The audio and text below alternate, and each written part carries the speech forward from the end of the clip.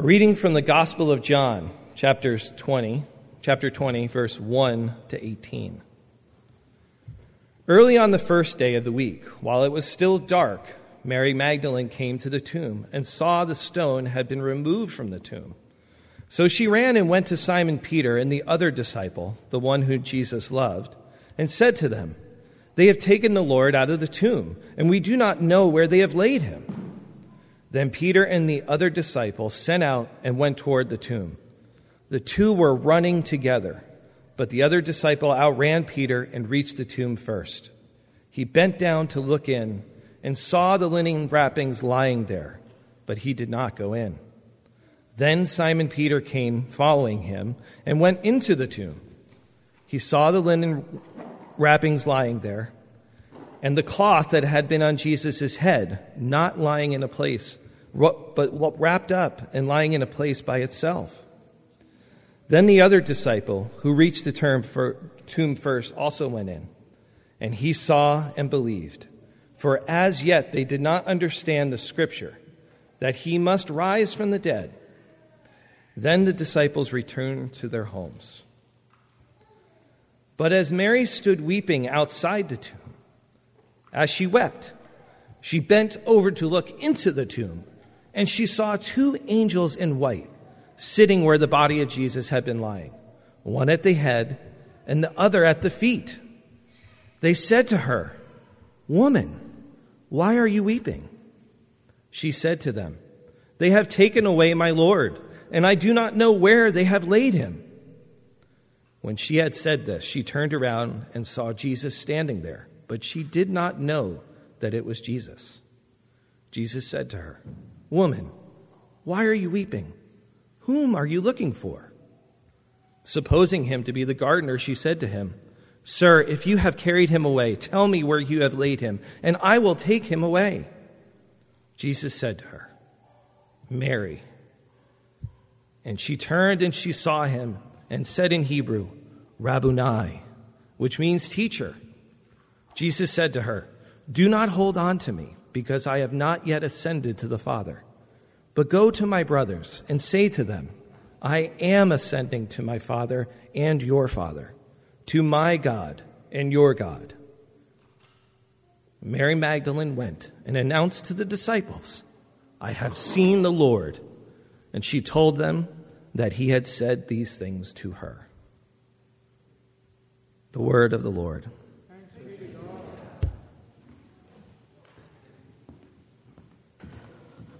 I don't watch a lot of TV, but when I do watch TV, I tend to watch things like HGTV or the Cooking Network or Big Bang Theory reruns. I watch a lot of that.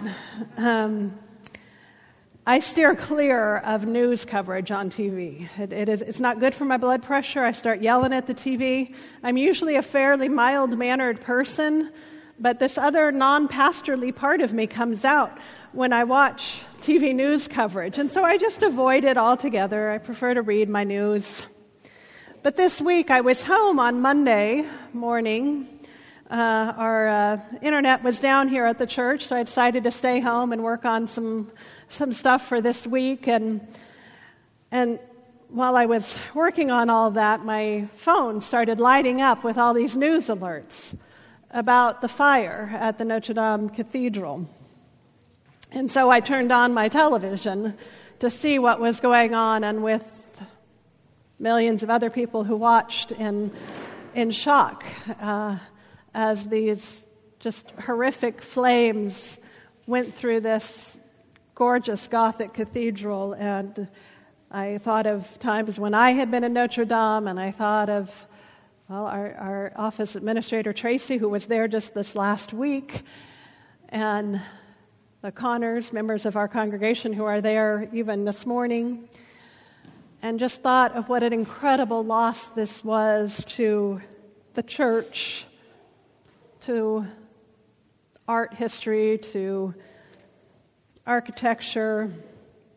Of course, we didn't know what would happen, but as I was watching all of this news coverage, then, at some point, the commentators the anchor people, they used to be journalists, now they're mostly just commentators, but anyway, they were wringing their hands and sort of wondering how in the world the church will ever get beyond this. How can the church recover from such a horrific loss? Where is the Pope, and why isn't he addressing this? As if the Pope were a politician that jumps to a microphone on their demand. And they were just wringing their hands and wondering how in the world the church could ever respond to something like this. And this got me preaching at my television. Now, some preachers preach on the television, I preach at it. And so I started yelling at it, like, what do you think we've been doing for the last 2,000 years? We are people of the resurrection. It's just a church. That's not to say it's not a horrific loss. It is. It is definitely that, but we know. We are Easter people. God does God's best work in graveyards. This is where God works, in the midst of ashes, in the midst of tombs. This is what we do, people. We got this. We know what to do when people are grieving. We know what to do when there is a death. We know what to do when there is unspeakable suffering. Thankfully, soon enough, they started to get bishops and priests and stuff on that were commentating and reminding the commentators that we are people of hope. We are people of the good news. And so, ashes, as horrific as they don't stop us. We believe that out of death comes new life. Out of destruction, as awful and humbling and grievous as it may be, God can do a new thing. In fact, not God can, God will do a new thing. We know that God works in graveyards as well as in happy gardens.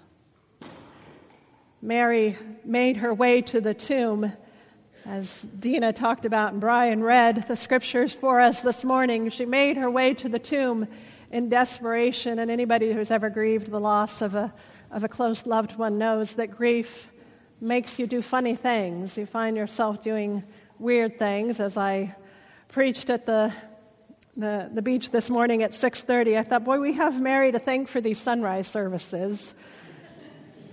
If she had slept in a little bit, had a bagel, made her way to the tomb, 10 o'clock, we wouldn't be getting here at the beach at 6 o'clock in the morning.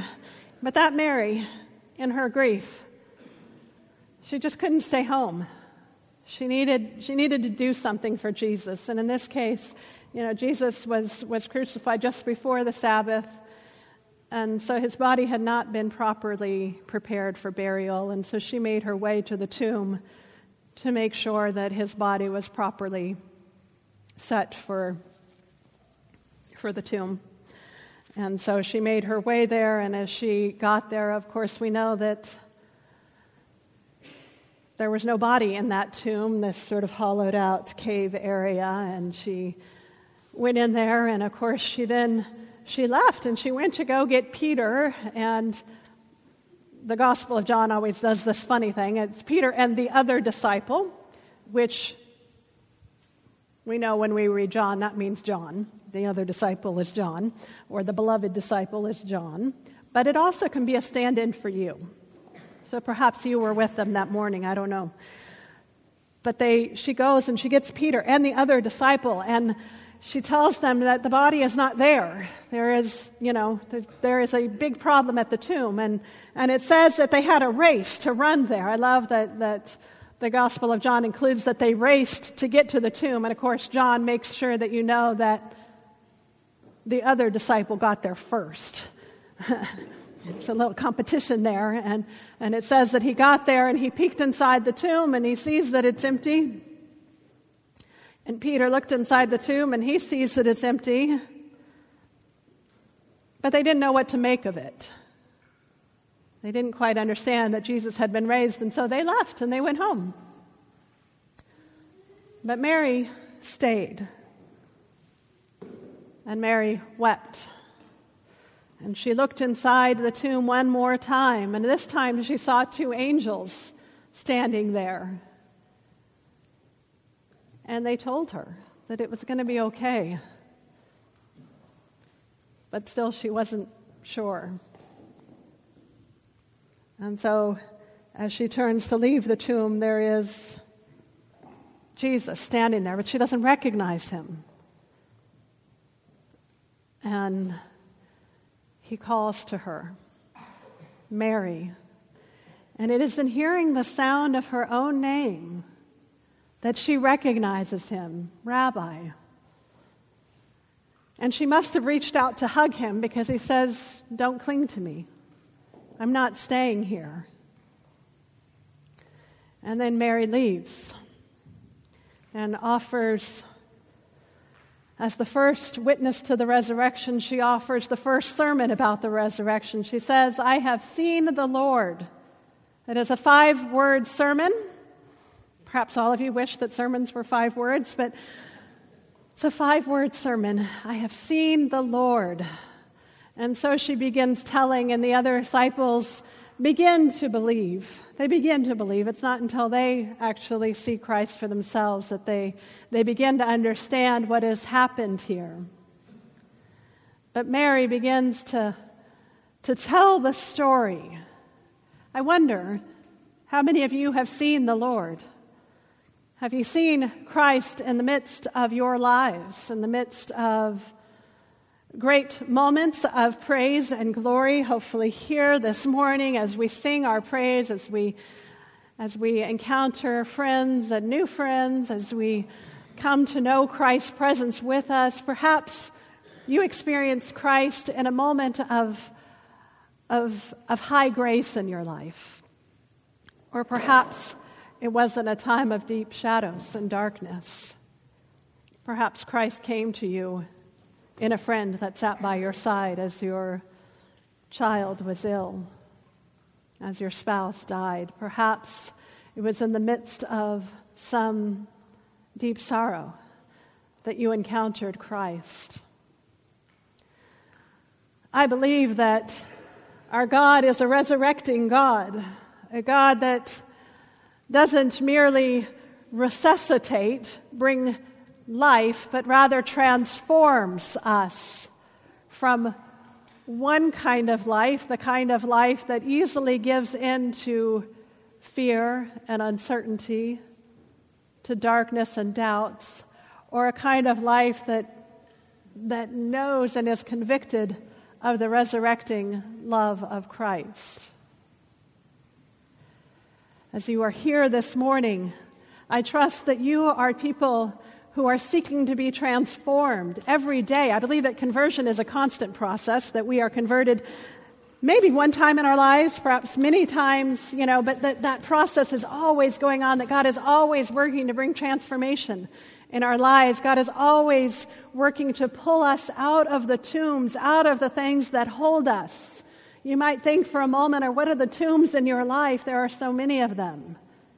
Sometimes the tomb looks like fear, a fear of the future, a fear of the unknown. Sometimes the tomb looks like an anger or a resentment or something that just holds you back and keeps you from loving God or loving others. Sometimes the tomb looks like an addiction that holds us, and that can be an addiction to alcohol or drugs or food or anything. There's lots of addictions out there. Perhaps the tomb can look like a struggle in a marriage or in a relationship. Whatever the tombs are of our lives, our faith is not one that just sort of glosses it over and pats us on the head and says, it'll all be all right, it'll be great, put on a smiley face. No, that's not the Christian faith. The Christian faith says we can go into tombs. We can look at the darkest, scariest, shadowy places in our lives, in our families, in our marriages, in our communities, in our world. We can look at all of the ashes, and we can know that God can redeem them. God can take these tombs and bring forth new life. And so today I want to invite you to see the Lord. To see the Lord in whatever your tomb is. To know that Christ's redeeming love